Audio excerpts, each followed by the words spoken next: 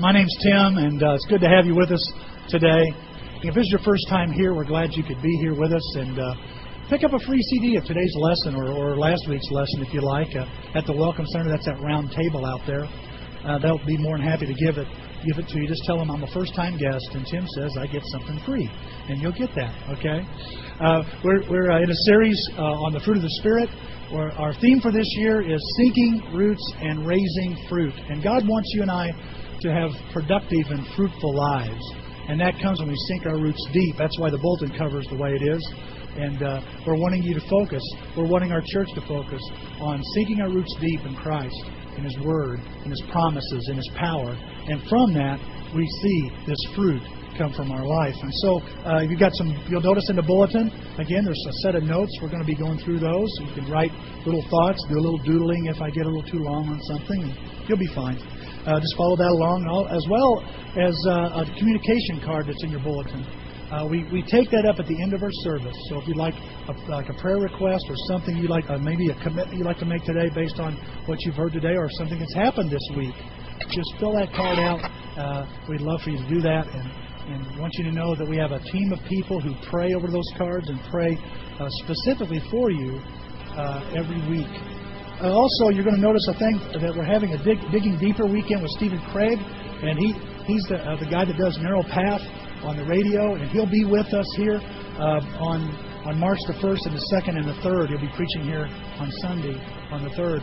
And I want to encourage the church to be at this. This is very good. Guys, if God wants us to have deep roots and we're singing songs like Take Me Deeper, then you'd be interested in a seminar like this because it's going to take your faith deeper. And so mark your calendars. Make sure you come to this. I think it's free, isn't it? Didn't we make it free?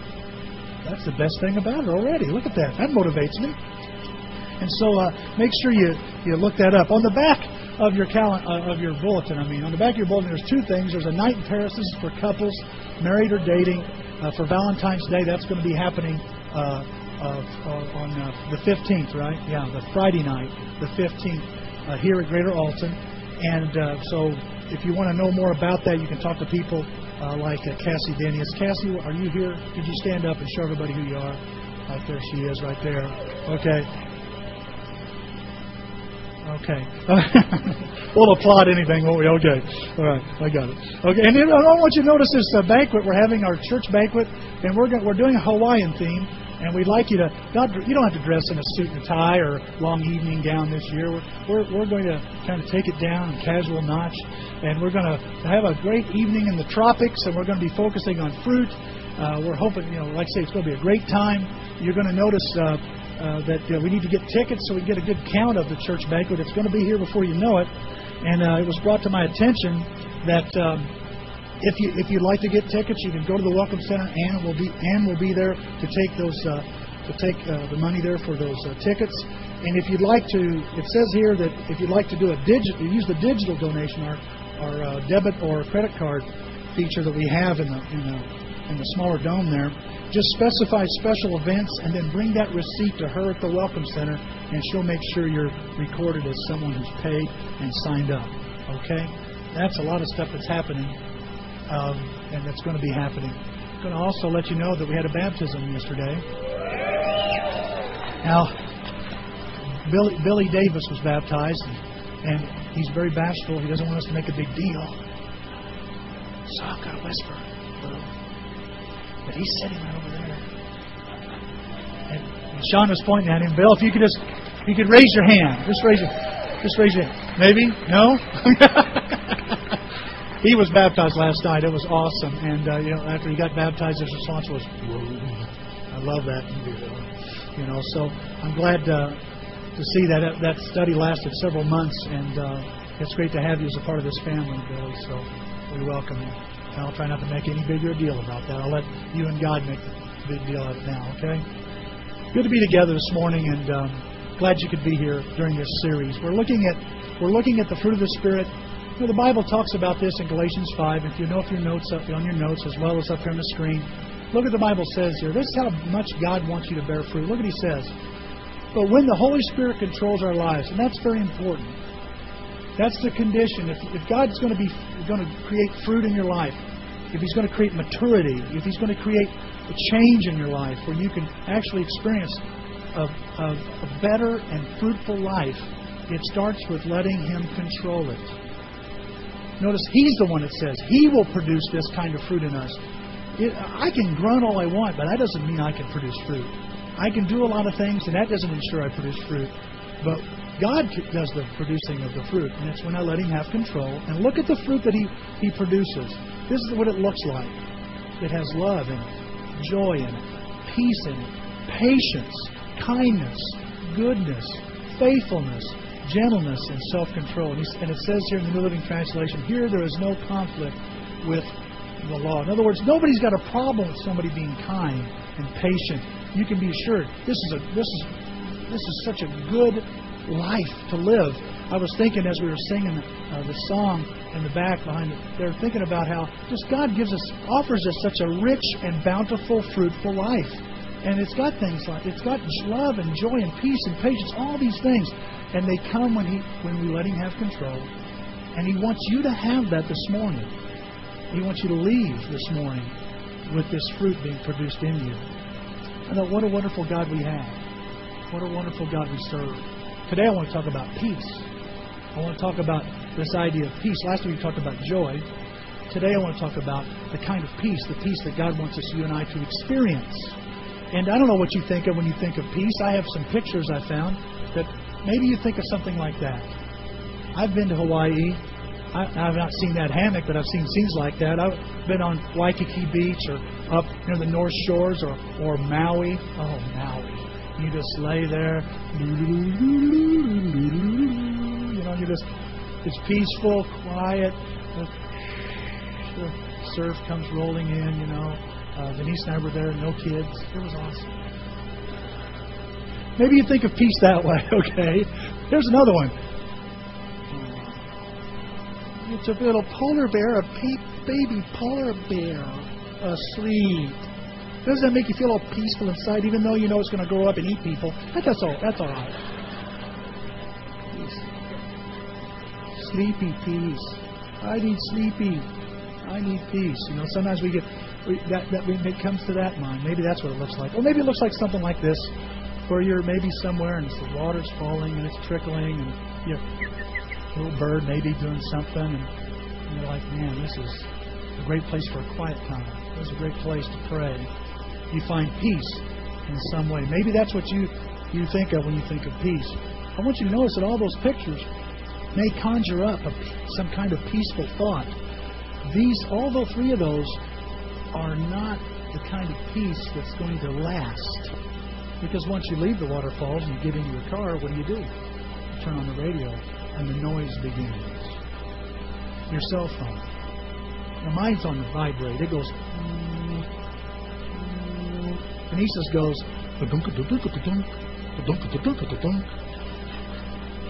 What is that? She gets, the other night I was listening to a sermon on peace on my smartphone, and I had earphones on. I'm laying there in bed. She's not. I'm just in bed. She's in the living room watching TV, and I finally put I'm listening late, and so I set the phone down. I shut off the sermon. He put me to sleep. Isn't that ironic that a preacher falls asleep during a sermon? I feel guilt. Trying to hang in there, but I couldn't. And so, the next morning we hear this, but it's real small, real faint. And I'm going, what is that? And he goes, what is that? Somebody's cell phone's going off. Somebody's need to get up early. So she's up and trying to find it. Goes throughout the whole house. It's my phone, but it's on the earphones. And she finally goes, it's your phone. I go, it's mine? Yeah. Those noises. We need noises to wake us up. Sometimes we need noises to help us go to sleep. Does anybody here sleep with a fan on? Oh my goodness. It's like you've got a P-38,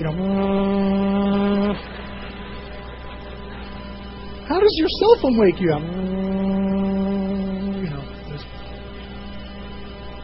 You shoot your plane down? I don't know. What does it do? I don't know how you wake up. But we get in a car, we turn on the radio. We live in a world of constant noise. In fact, there was this Today Show had a little blip about how we're having trouble finding peace and quiet. that we can't find quiet places anymore. It's because we're taking the noise with us. We're jogging and we got the earphones on. We're at home and we've got the radio on. Or many of you, when you first thing you do when you go home, guys, what do?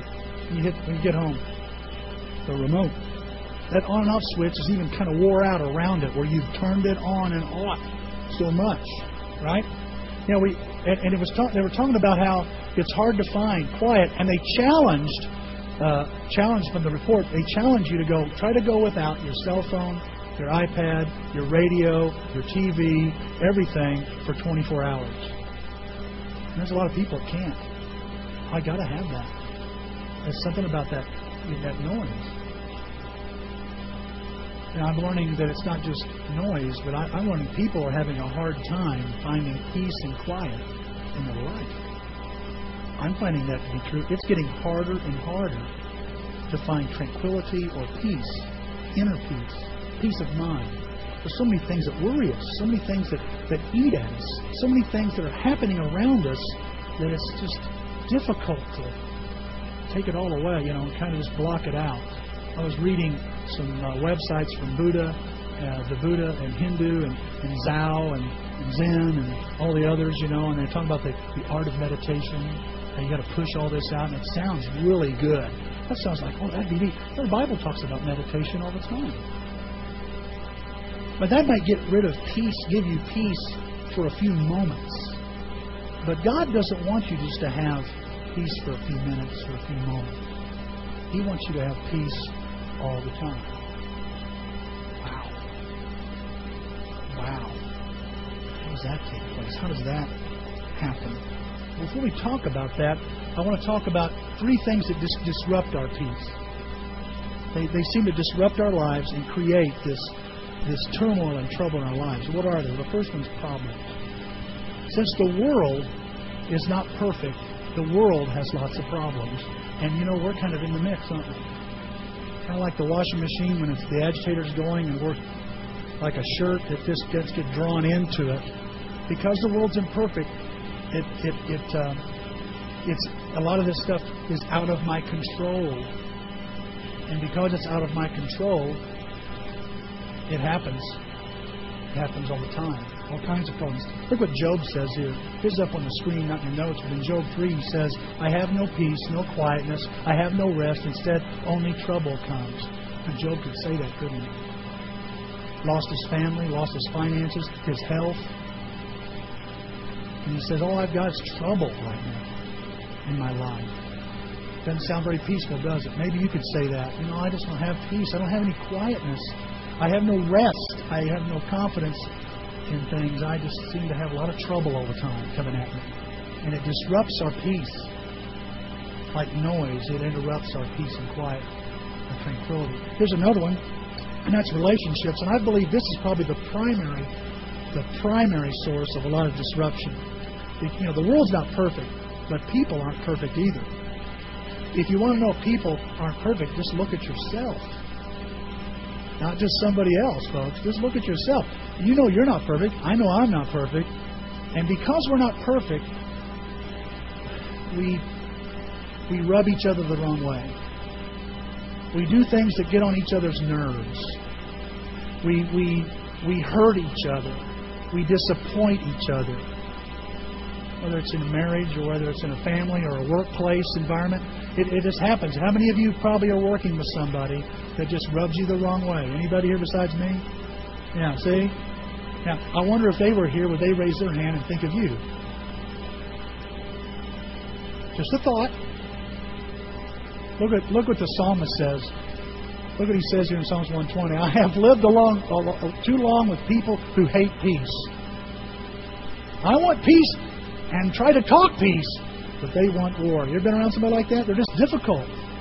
Alan one time said to me, Tim, you're being contrary. Well, what do you mean by that? I looked it up. I think he's saying I'm being difficult.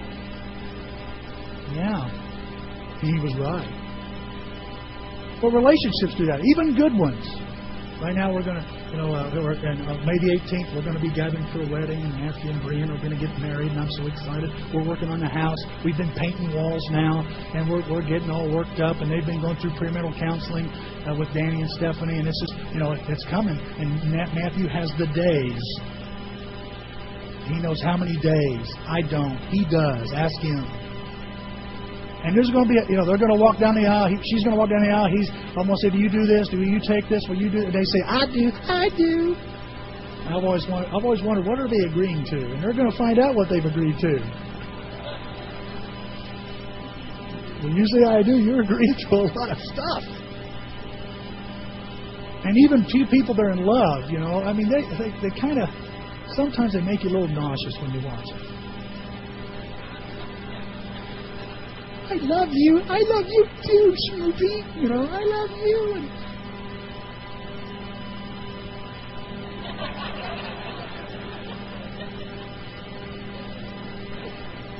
And I know some of you are thinking, yeah, wait till they get married. Because even people who love each other deeply, and we've said this many times, haven't we? We've said this. How come it's the people I love the most that I seem to be the rudest to? That I have the biggest problem with? And so, maybe it's not just the marriage, but it's in the work environment. It's on the campuses, roommates, friends, other family members, even people in your discipleship groups, somebody in your church. I'm surprised how many people church hop. Well, I got hurt. I got offended. And you think you're going to go to another place that's full of imperfect people and somehow avoid that? Relationships, because people aren't perfect, they rub us the wrong way, and it creates lots of trouble, lots of turmoil in our lives. And there's a third one, and that's regrets. Regrets do this. What do you mean, Tim? I mean that the world's not perfect, and people aren't perfect. Well, I'm not perfect either. You're not perfect either, so we mess up, right? We mess up. We do stupid things. We say the awfulest things, and we have this regret. I don't know how many times I've had people tell me about something that's happened in their past. And even though they're a Christian, they're struggling with accepting the forgiveness of God. They have regret. Look at this passage here. This is in Psalms 38, and this is David speaking. And he's talking about, he's caught up in sin. And he says, my guilt has overwhelmed me like a burden too heavy to bear. In verse 8 he says, I am numb and completely devastated. I roar, or in other words, I groan, because of my heart's in turmoil. And so sin does this. And by the way, I'm talking, there's two different people I need to address here. There's two types of people here. There's the kind of people who have this regret, like I just mentioned a minute ago, that regret, they look at their past, they go, man, I messed up, I've screwed up, and they've become a Christian, but it's still difficult for them to have peace because they're worried about what people are going to think when they find out about that. Even though it's been forgiven. Even though it's been forgiven. They're still carrying the guilt and the shame. Maybe you're in that category. I want to reassure you this morning. I got good news for you. God's forgiven that. He's forgiven that. He's wiped the slate clean when you become a Christian. That's all gone. But there's another camp. There's another group of people that say, well, I want to feel good even though I'm in sin right now. Huh? Like, I'm involved in this right now. I'm not dealing with it. I'm not going to repent of it. But I want to feel, I don't like this guilt and shame I'm feeling. If you're involved in sin that you're not dealing with, you're not going to have peace. In fact, guilt and shame are there so that you'll change.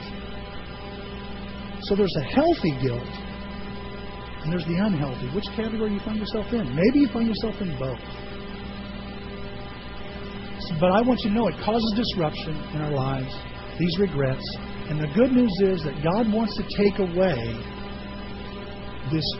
not the troubles you might experience, but the troubled heart, the troubled mind that we seem to somehow develop when we're going through these tough moments, through these broken moments. Look what Jesus has to say.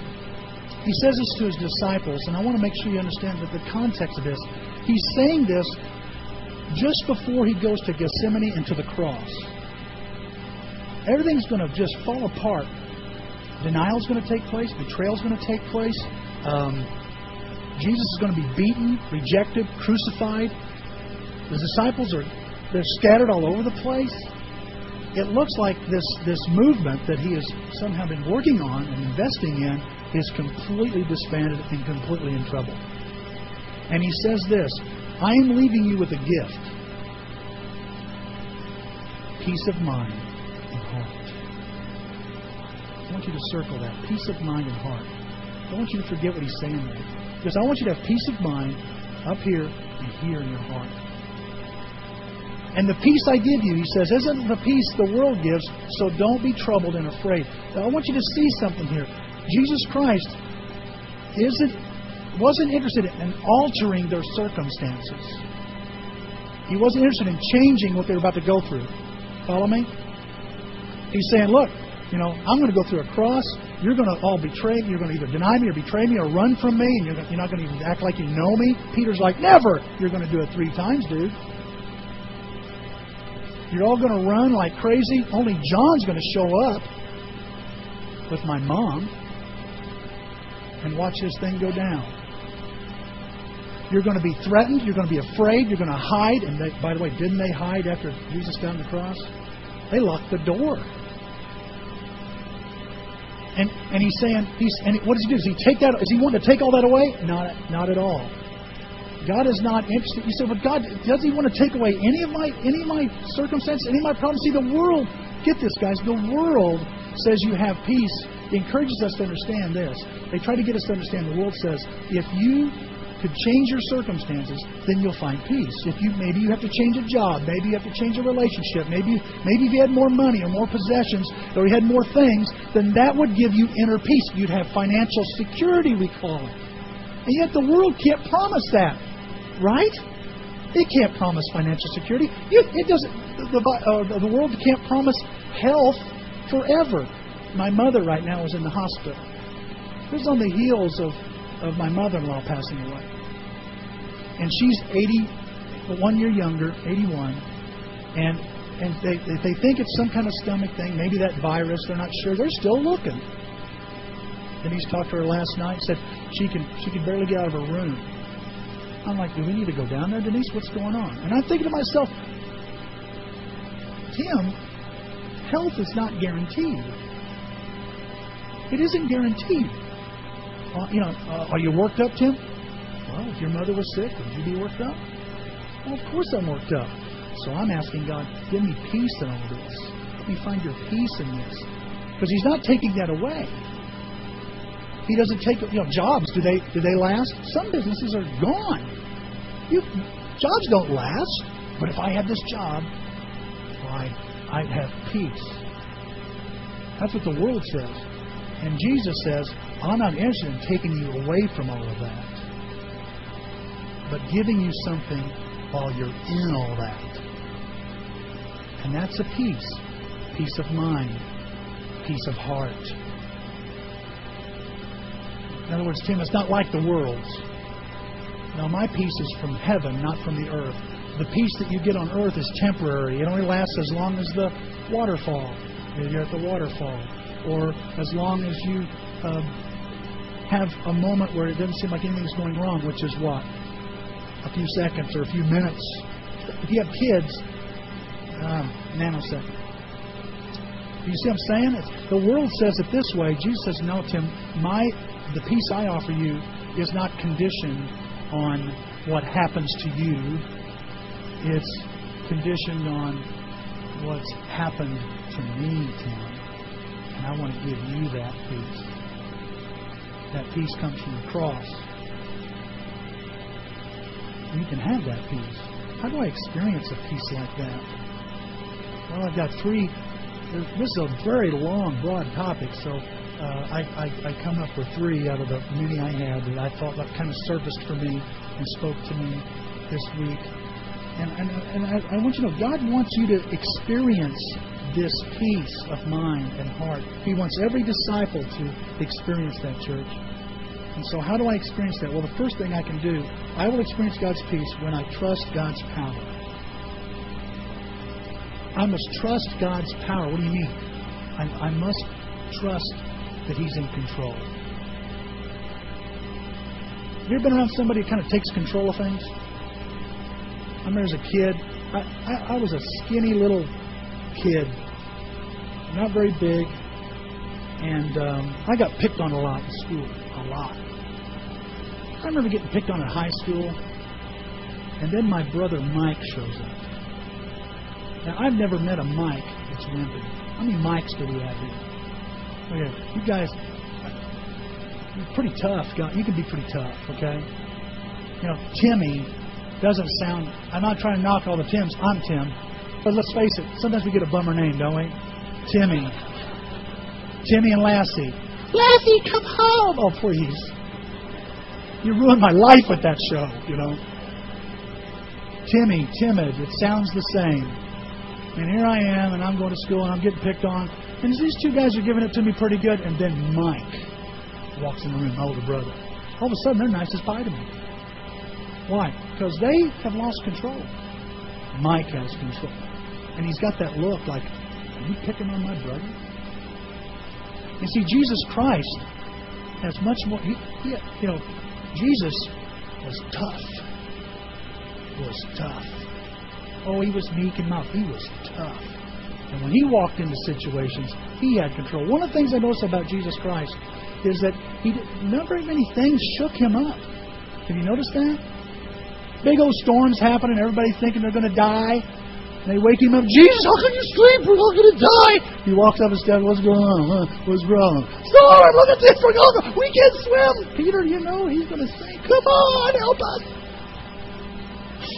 And like a snooze button. He goes back to bed. Peace be still.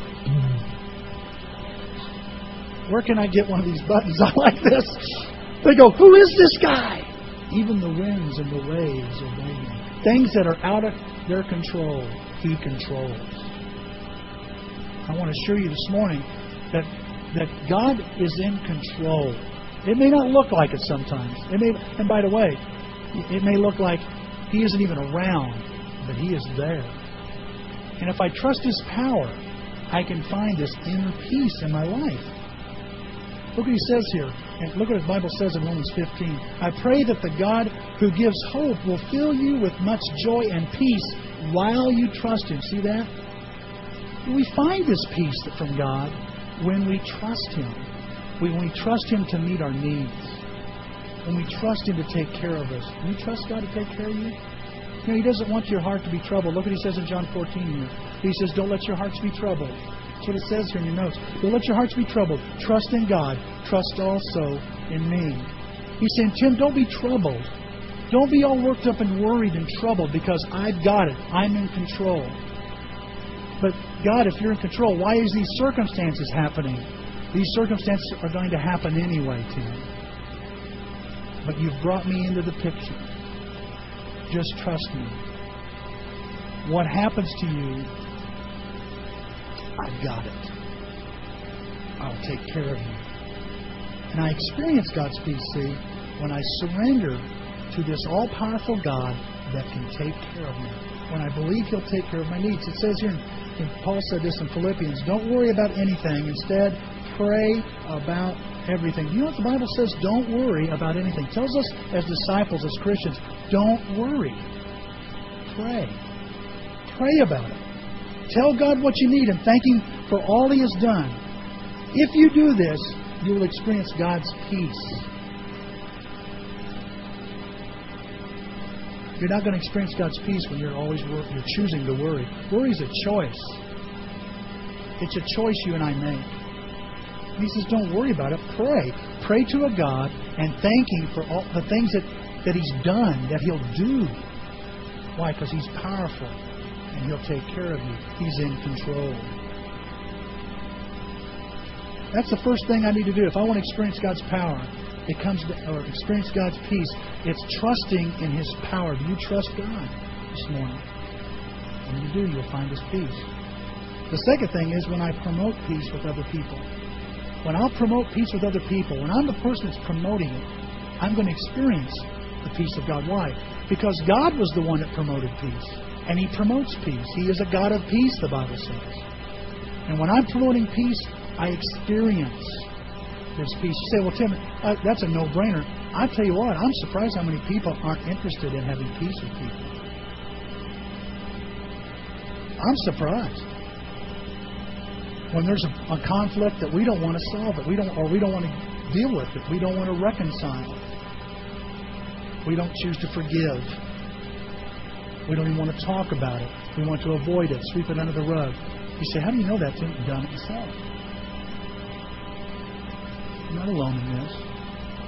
If I want to experience the peace of God, I need to promote peace with other people. Look what the Bible says here. It says, do your best to live in peace with everyone. And Jesus said these words in Matthew. He said, blessed are the peacemakers, the people who make peace. You making peace? Or are you making it difficult?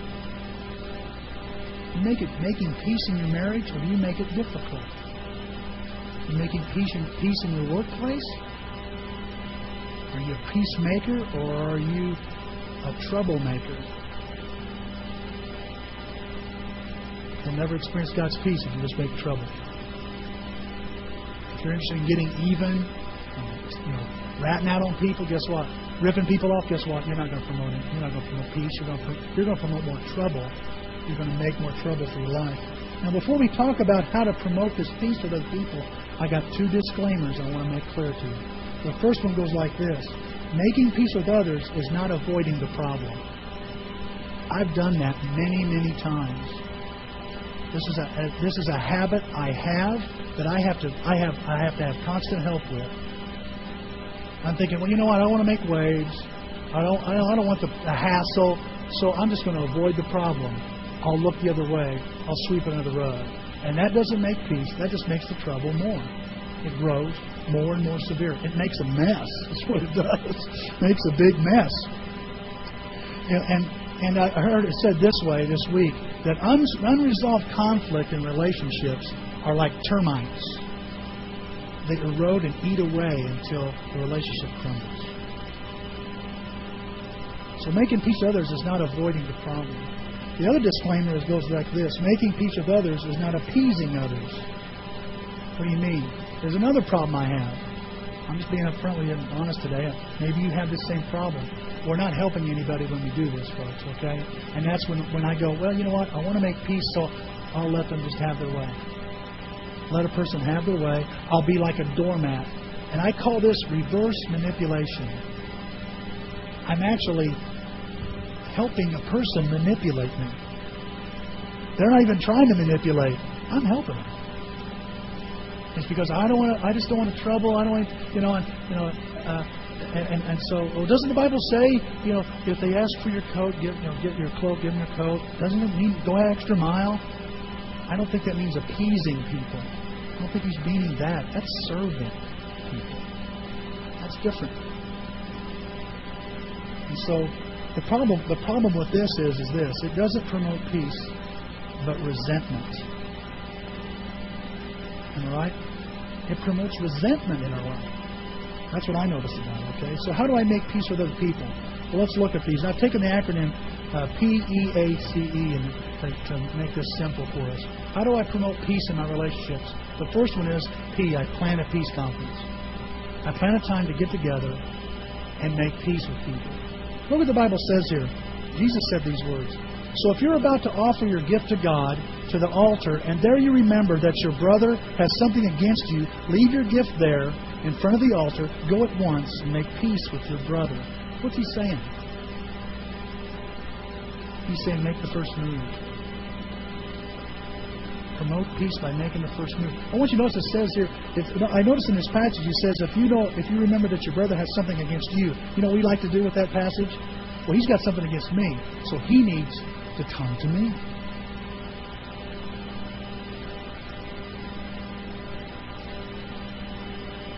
Why don't we solve that? Why don't we reconcile? Why do we... That's so third grade, guys. Well, he knows there's a problem. He should talk to me.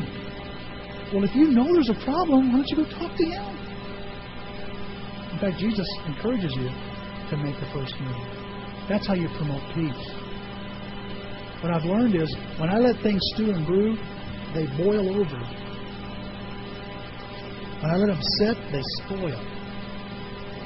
That's what happens in conflict in relationships.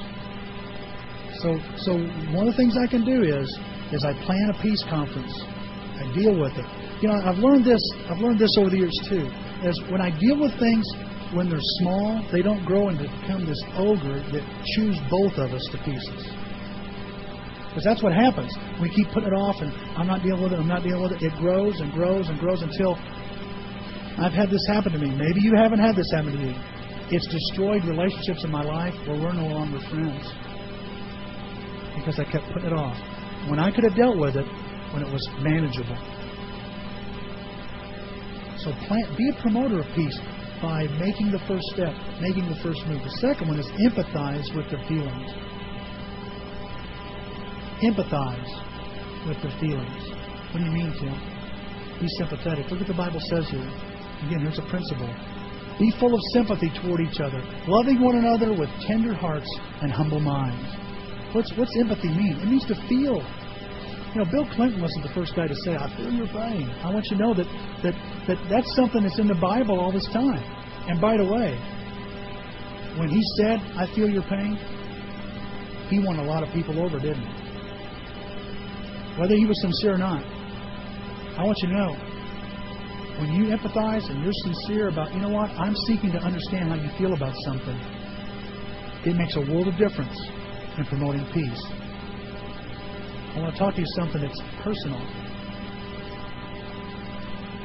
Alan and I, for several years, butted heads. You probably knew that. Many of you knew that. A lot of people saw it. It was destroying this church. And we'd get together and butt heads. He'd say tomato, I'd say tomato. It was over. I don't even remember what it was, really, all the details of what it was over. But it seemed like whenever one would speak, the other one would be in opposition. And I'll never forget this. I'll never forget the time when we were going through the Peacemakers material, and he was talking about something that was really bothering him. And normally I'd go, okay, I wouldn't even listen. And I go, I'm sorry that's happening to you, Alan. I'll never forget it. He looks at me and goes, thanks, Tim. That was the beginning of us getting close. I couldn't be that simple. Denise and I, we'd be in a room, Mal and I'd be arguing, and I'd get in the car, and Denise would say, you're saying the same thing, don't you? Huh?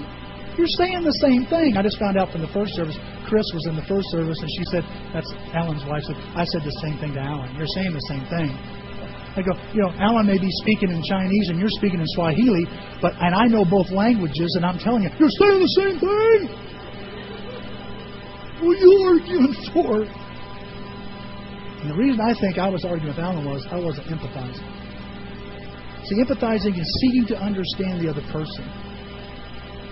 And if you want to make peace with people, something goes a long way, fellas, with your wives, is you try to understand them. I know Freud, I think, was it Freud that said, of all the things that he's tried to figure out in the American psyche, no one can figure out what a woman's thinking. I don't know if that's true. I think some female doctor could probably say the same thing about men. Maybe. You think about two things, I guess, right? Yeah. But I just know that whenever I start trying to understand the person, start listening to the person, trying to understand what's going on, it just goes a long way in creating peace between us. It makes what we're talking about, we're able to talk about things in a civil way to one another. When we're able to empathize, when we say, I understand. You see, the difference between making my point and making peace is listening and seeking to understand what's going on. How many times I've jumped the gun. You ever try to finish somebody else's sentence? I do that with my wife all the time. I'm thinking we ought to do that, blah, blah, blah. No. Blah, blah, blah. Would you let me finish my sentence? Sure. Blah, blah, blah. I was going to say that. No, you didn't say it. You don't know what the other person's thinking. Listen to them. I'm a terrible listener. I'm still learning how to listen, and I get lots of challenge on that from some of you and from family members. They're not listening to him. So listen. And I'm telling you, when you begin to empathize with people, you're able to talk about things in a civil and helpful way to one another. Number 3, this one I find very, very challenging. Attack the problem, not the person. What is this? We get into a discussion with somebody, and we go in there going, I'm going to talk about this problem. But it ends up going sideways, and we end up having this discussion, and it goes crazy, and you go, how did we get here? It became personal. It became personal. We got off track. We started fighting on another, when we drop that topic, try another one, and try another one. When you start, I do this, I can't be the only person, but if I am, then I'm just confessing to you this morning. When I feel like I'm not making a point, well, I'll just start fighting on another point. I'll bring up another thing. And another thing. Next thing you know, I'm fighting on 3 fronts. And I'm getting nowhere. The person's defensive by this time because now you've brought up so many things, they take it personal. So I need to attack the problem, not the person. Look at this passage here. It says, when you talk, and this, by the way, this is an International Children's Bible. That's what ICB stands for. It's written on a kindergarten level for us. Isn't that awful? When you talk, and you just hear a kindergarten teacher saying this, when you talk, do not say harmful things, but say what people need. Words that will help others become stronger. Then what you say will help those who listen to you. I think this is really tricky, guys, okay? And so for me to fulfill this idea, for you to fulfill this idea, it's a little tricky because we get the problem and the person mixed up all the time. I sure do. And before long, I end up attacking the person, and I forget what the problem was really all about. How do I do that, Tim? What do I do to make sure I just attack the problem, not the person? Well, like I say, I refuse to make it personal. How do you make it personal?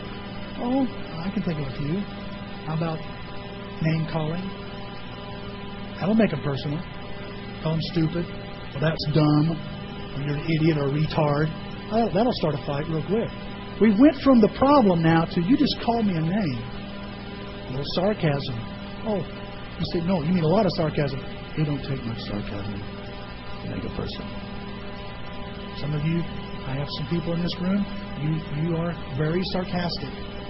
And you make others chuckle when you're sarcastic. Okay? But if you were sarcastic to us, guess what? We wouldn't be chuckling.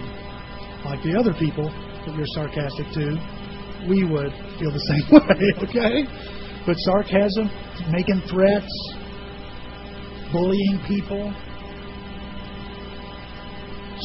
emotionally strong-arming people,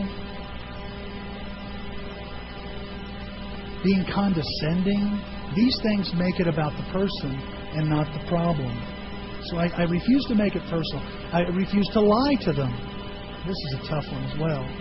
Guys, if you want to solve the problem, want to make peace, it's the problem that's causing it, not necessarily the person. There's a problem. If you can solve the problem, you're going to go a lot further.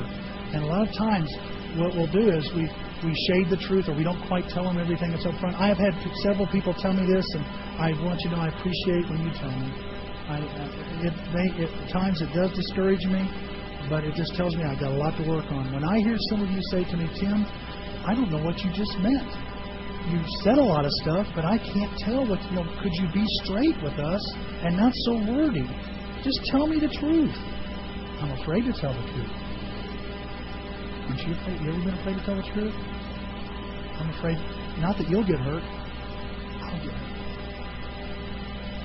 And so I want you to know, guys, that if you want to help somebody, you have to be upfront with them and tell them the truth.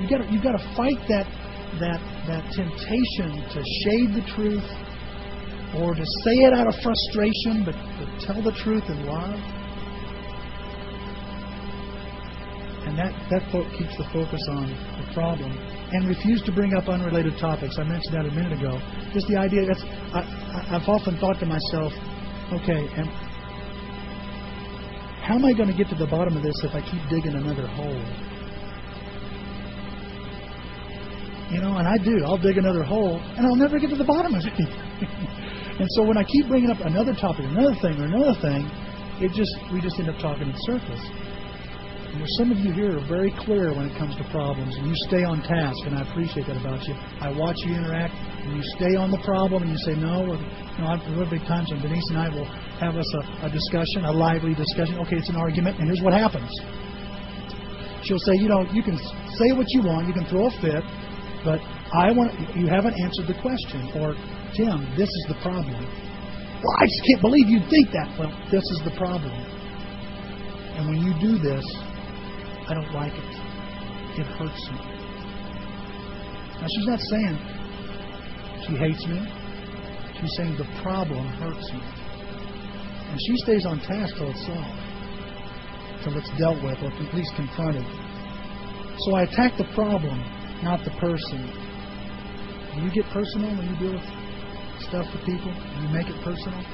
That doesn't promote peace. Here's the fourth thing, and that is I cooperate as much as possible. I learn to cooperate. What do you mean, Tim? Compromise. Compromise? Well, you're not supposed to compromise. Like, I will never compromise. Well, then you're never going to get along with anybody. You'll never get along with anybody. I was trying to quote a song by Diamond Rio, and that was reminded me. What's it called? Meet in the Middle. You start walking my way, I'll start walking your way. You start walking mine, and we'll meet in the middle. Eat that old Georgia pie, Oh yeah. I know I'm not Rio, okay, but you know what I'm saying? It's like, what is that all about? What's compromise about? It's about yielding. Nobody's the same. You know what I'm saying? You're not nobody. When God made you, He broke the mold too. We're all different. And that's not sinful, just different. Now, there is sinful, and that's another thing. But when we're different. So you're going to do things differently than I'm going to do things differently. You're going to conclude things differently than I'm going to conclude differently. And so, yeah, we work on trying to work together, but we're going to do things differently. And sometimes to make peace, I've got to learn to cooperate. And that involves compromise. This week on the Today Show, again, I caught a little news clip where they found the longest married couple in the United States. Did anybody see this? 80 years. 80 years they've been married. He's 107. He's 101 and she's 97. 80 years. They ran off and got married. They eloped. And it lasted. No, I'm not encouraging Matt and Breen to elope. But that's interesting. That's interesting. They asked him, what's the secret? And they gave several things, but the one I thought was interesting is the husband. He said, just go with the flow. What do you mean by that? It means that you cooperate. It's no longer my way or your way, it's our way. Somewhere in the middle between the two ways is our way. And that means you have to let go of your way a little. Yeah, and he or she needs to let go of their way a little. If you want to have peace in marriage, you want to have peace in any relationship, you've got to learn to bend, guys. I'll tell you, I know a lot of people, they have really hard time with relationships because they refuse to bend. They just flat out refuse to bend. Look what the Bible says here about wisdom in James 3. It says, wisdom is peace-loving and courteous. It allows discussion and is willing to yield to others. It is full of mercy and good deeds. It is wholehearted and straightforward and sincere. And I want you to see that. Look what it says there again. It yields to others. See, if I'm wise, I learn to compromise. I learn that not everything is a mad issue.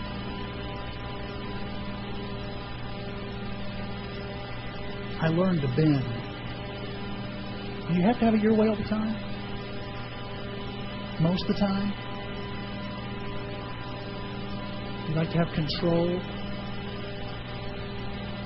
Is that the only way you have peace? Because you're in control? That peace will never last in that relationship. Only God's peace can make that relationship last. Here's the fifth thing in this little acronym, E, and that's emphasize reconciliation, not the solution. Would you agree that no two people are alike? Just look around. And you know no two people are alike. We're all different. Look what it says here to the church in Ephesus. In Ephesians 4, it says, "You are joined together with peace through the Spirit. Do all you can to continue together in this way. Let peace hold you together." You see, no two people are alike. Do you think God made the church that way on purpose, or do you think it just happens to be that way? You think He made you different and me different for a reason? Absolutely. Absolutely. You see, you and I are not going to see eye to eye on everything.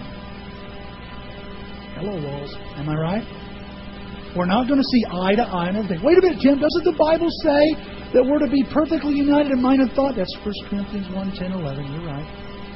In mind and thought. Not in action. You're going to have to do it like I do it, and I'm going to have to do it like you do it. See, we're all in agreement that Jesus is Lord. Amen? We're all in agreement that the Bible is God's Word. Amen? Yeah. We're all in agreement to be a disciple. You have to make a commitment. Be totally committed to be a disciple. Amen? You see what I'm saying? We're in agreement to these things. These are concepts. But how you do it might be different than how I do it. You say it's okay to be a different. I'm saying, guys, I think we ought to try to do as much alike as we can and be as much alike. But it's impossible for you and I to do everything alike. We don't cook alike. We don't have the same taste in food. We don't dress alike. We do things differently. And there is, like I've heard many times, 6 one way and half a dozen another on how to do things.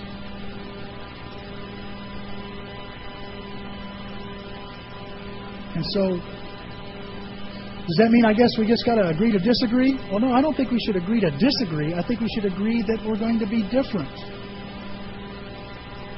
Catching me? That we're going to be different. But we're in agreement to what the Bible says, of course. We're in agreement to what God wants, of course. We're all in agreement that we want to please God, of course. But you may do it a little differently than me. You may evangelize a little differently than me. You may approach a person a little differently than me, though we both agree to do it in love and to be honest. And I think we learn from each other when that happens. You see, I think we're too busy. Sometimes we're so caught up, and I've done this myself. I get caught up in, well, what's the problem? We're going to solve that. Everybody's got to be in goose step with each other, and I can't find it in my Bible anymore. I can't find a place where it says we have to be lockstep in everything. I'm talking about in action. But there's some things, we're supposed to be totally united in. And when I want peace with other people, I can't expect them to do exactly what I do. That's what you husbands and wives, that's the big rub, isn't it? We want our wife, want our husband to do what we would want them to do. Well, how would we do it? You know, Denise and I, we take different routes to church. And there's times, last night we took out this way and went home this way. I think it's 5 or 10 minutes longer. And I'm wanting to say, why are we going this way? Let's go take 255 and cut off 10 minutes. It don't matter. It don't matter. We're going to get home. And so what I want more than anything else is unity and reconciliation with her, not that she do everything like I would. Because nobody can do that.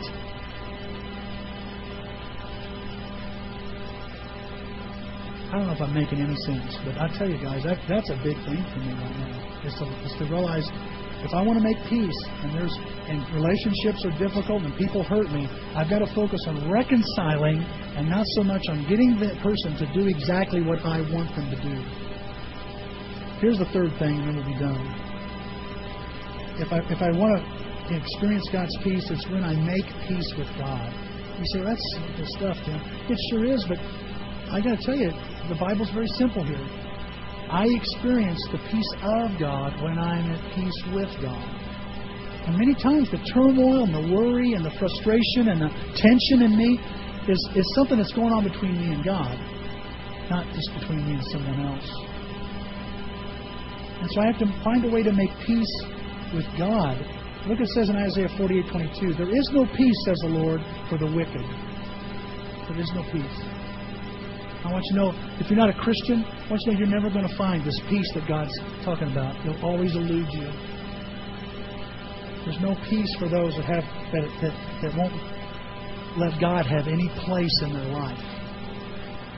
For some of you here are Christians, and you've been following Christ, and maybe you've backed off a little bit. You've backed off of you're letting God have a place, about this much place. You're not letting Him have your whole life, your whole heart. You're not going to find that peace that passes all understanding if you follow God bits and pieces, with bits and pieces of your life. I know that's true. It's true for my life, true for yours. And you say, well, Tim, how do I know if I have peace in my life? Well, ask yourself this. Do you find yourself angry, frustrated, greedy, unloving? Do you find yourself unforgiving, lewd, rebellious, irritable, immoral? When those things are occurring in your life, that resembles more of war than of peace. Think about it. When I have these things in my life, it's indicating there's a war, not peace in my life. When you're forgiving, you're yielding, you're serving, you're kind, you're good, patient, you know what you find there? The peace of God is at the center of this. You're at peace with God. It says in Romans 5 this, even when we were God's enemies, He made peace for us. See how God took the first step? He made peace for us because His Son died for us. Yet something even greater than friendship is ours. Now that we are at peace with God, we'll be saved by His Son's life. There was a time, when we're enemies of God, but He made peace on the cross. He gives us access to His peace. It says here in Acts 10:36, there is peace with God through Jesus Christ, who is Lord of all. Let me ask you this morning, are you at peace? Are you at peace with God? Years ago, found this little thought I thought was interesting. A guy named Horatio Gates Spafford was an intricate part of putting Chicago back together after the fire that he experienced. So many businesses wiped out. His business was wiped out. He lost everything. He's married. He was married, has 4 daughters, and they stayed in Chicago, and he was known as a servant and as a Christian man. And he went around helping the homeless, helping those people that needed to get back on their feet, put them before his own business. And as he worked rebuilding Chicago, things were beginning to come together. It's looking good again. He still had a lot of work ahead of him. After several years, he and his family planned to go to England. And what we know about this guy is that just before he gets on the boat, he gets an urgent call. You've got to come back to Chicago. We've got a problem here that only you can solve. Would you please come back? And he goes, sure, okay, I can do that. He tells his wife and 4 daughters, go on, take the boat. I'll meet you in England. And then he goes back to Chicago.